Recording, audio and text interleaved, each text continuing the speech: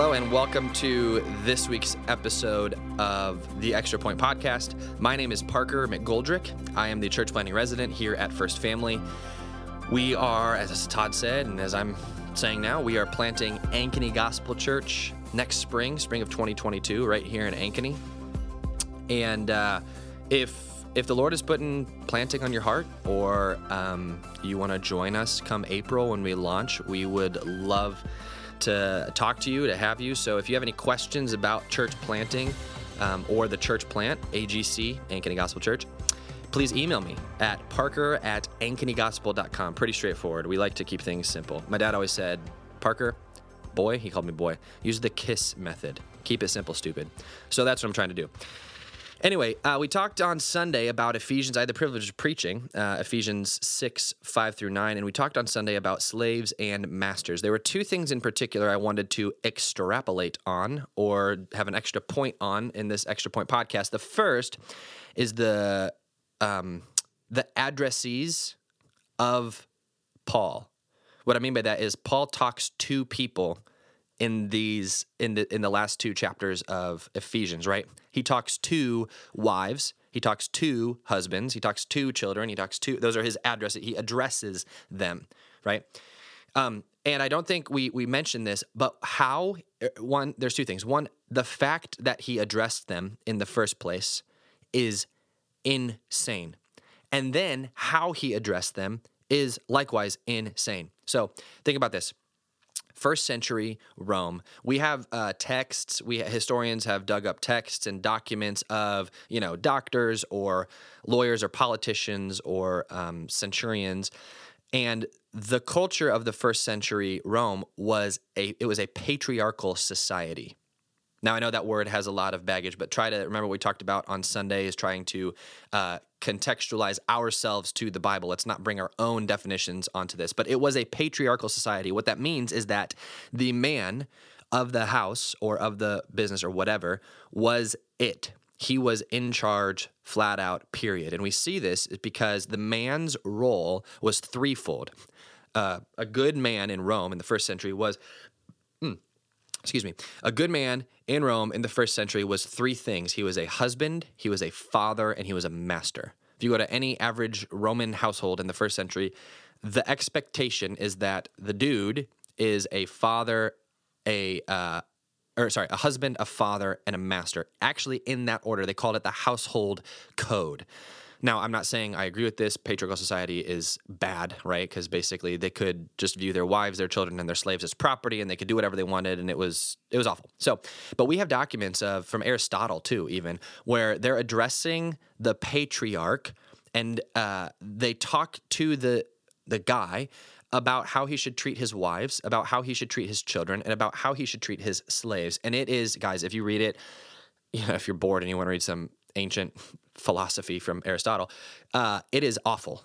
I mean, it is just, it talks so poorly about women and wives. It talks terribly about children. It views them as just like leverage for economic success. And same with slaves. I mean, it doesn't even treat them as humans. It is awful, but it's addressed to the man who is the husband, the father, and the master. So we get to Ephesians, and Paul does what? He adopts that pattern, right? We see him talking to husbands. We see him talking to fathers. We see him talking to masters. He adopts that pattern, but he does two things that are very subversive. He adapts it. He adopts some, but he adapts a lot of it. And what he does is he actually addresses the women, the wives, the children, and the slaves.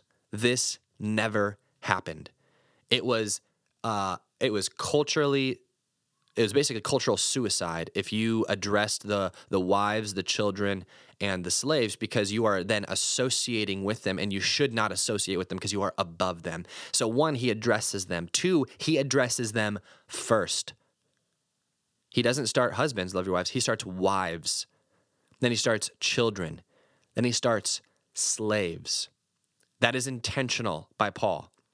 Paul is giving identity to, he is giving moral accountability to these people that otherwise have no moral accountability.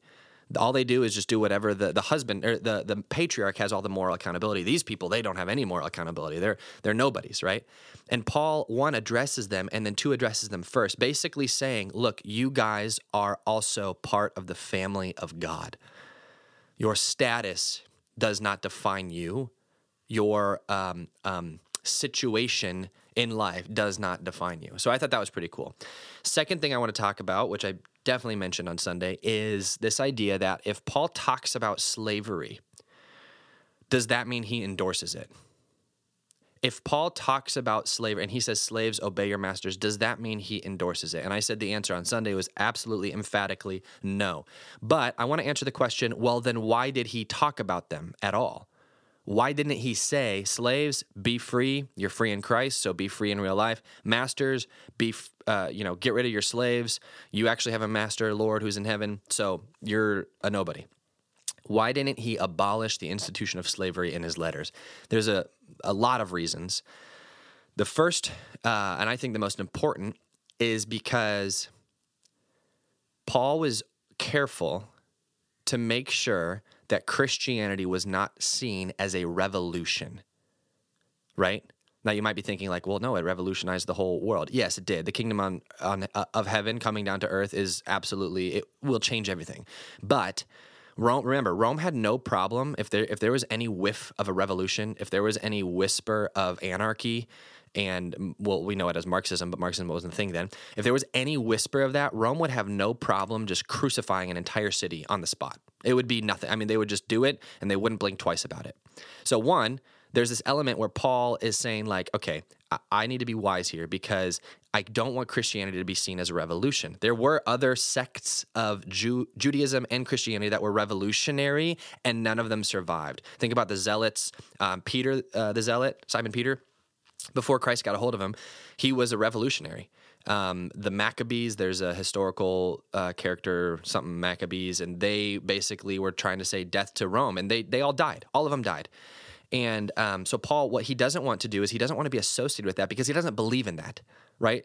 The message of Christ is not, let's go dominate our enemies. The message of Christ is, let's be a countercultural, subversive, let's live in where we're at. Let's live in the location we're at. Let's not be, these separatists that just leave, and let's not be these revolutionaries. Let's live here, but let's do it in such a way that glorifies God and realizes that the Lord actually is the only king.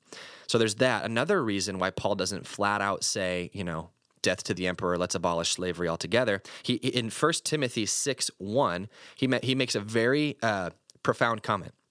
In 1 Timothy 6, Paul is urging Christians, it's a very similar passage, he's urging Christian slaves to honor their masters. And then he says this, so the reason that slaves should honor their masters is so that the name of our God and our teaching might not be blasphemed. What does that mean? That means that if slaves all of a sudden revolted, then the teaching, that would have been so, I know it's normal to us because we don't have slavery in America anymore, but that would have been so revolutionary that nobody in their right mind who didn't know Christ would want to come to know Christ. It would, in Paul's words, it would blaspheme the name of God and our teaching. And remember, this is so long before the idea of emancipation and abolition of slavery was even conceivable. So there's that. A third reason, and actually this is very, very a beautiful letter, the letter of Paul to Philemon in the New Testament. Basically, there's this runaway slave, Onesimus.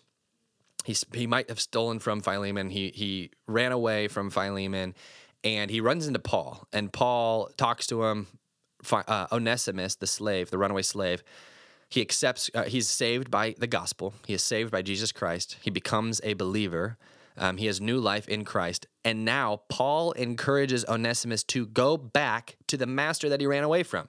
It's insane. It's a short, like a third of a page, 2/3 of a page in your Bible, but it is a beautiful letter. And Paul in this letter, he's kind of schmoozing. It's really funny. He's kind of schmoozing Philemon. He's like, Philemon, you know that I'm your father in Christ, and because Paul led Philemon to the Lord as well, so he knew him. You know that I'm your father in Christ, blah blah blah, and I would love to visit you. I know that you are of Christ, and that you are lovely, and that you love the Lord, and so in that sense, invite Onesimus back not as a slave, but as a fellow brother in Christ. What Paul is saying, do not treat Onesimus or view Onesimus or receive Onesimus back as a slave, but rather a brother. This is probably one of the most revolutionary things that Paul does. It's not explicit, but it's implicit. Because if the norm for a runaway slave would just be to kill them. And Paul is like, no, this is now your brother in Christ. So treat him the same way. And at the end of the letter, he's like, by the way, I'm coming back in a few months. So have a room ready for me. And I hope that you treat Onesimus as your brother. So those are some reasons. Those are some, like culturally, we have to understand that Paul is treading on thin ice here. He wants the word of God to go forth, but he doesn't want to do it in a revolutionary way because then Rome would have just, squashed on them. And not saying that the church would have not grown and God would have not found another means for his church to grow, but you have to have wisdom in this. And those three examples of Scripture help confirm that. So hope that was helpful. Hope that was encouraging, maybe a little bit insightful, and meditate on this passage. Meditate on what's going on. Think about it. Talk about it. Mull it over in your mouth. Do what Ezekiel did and eat the book, because that is what we're called to do. And when we do that, we are like a tree planted by streams of water, and we are blessed in the Lord. So thank you for listening, and we will see you later.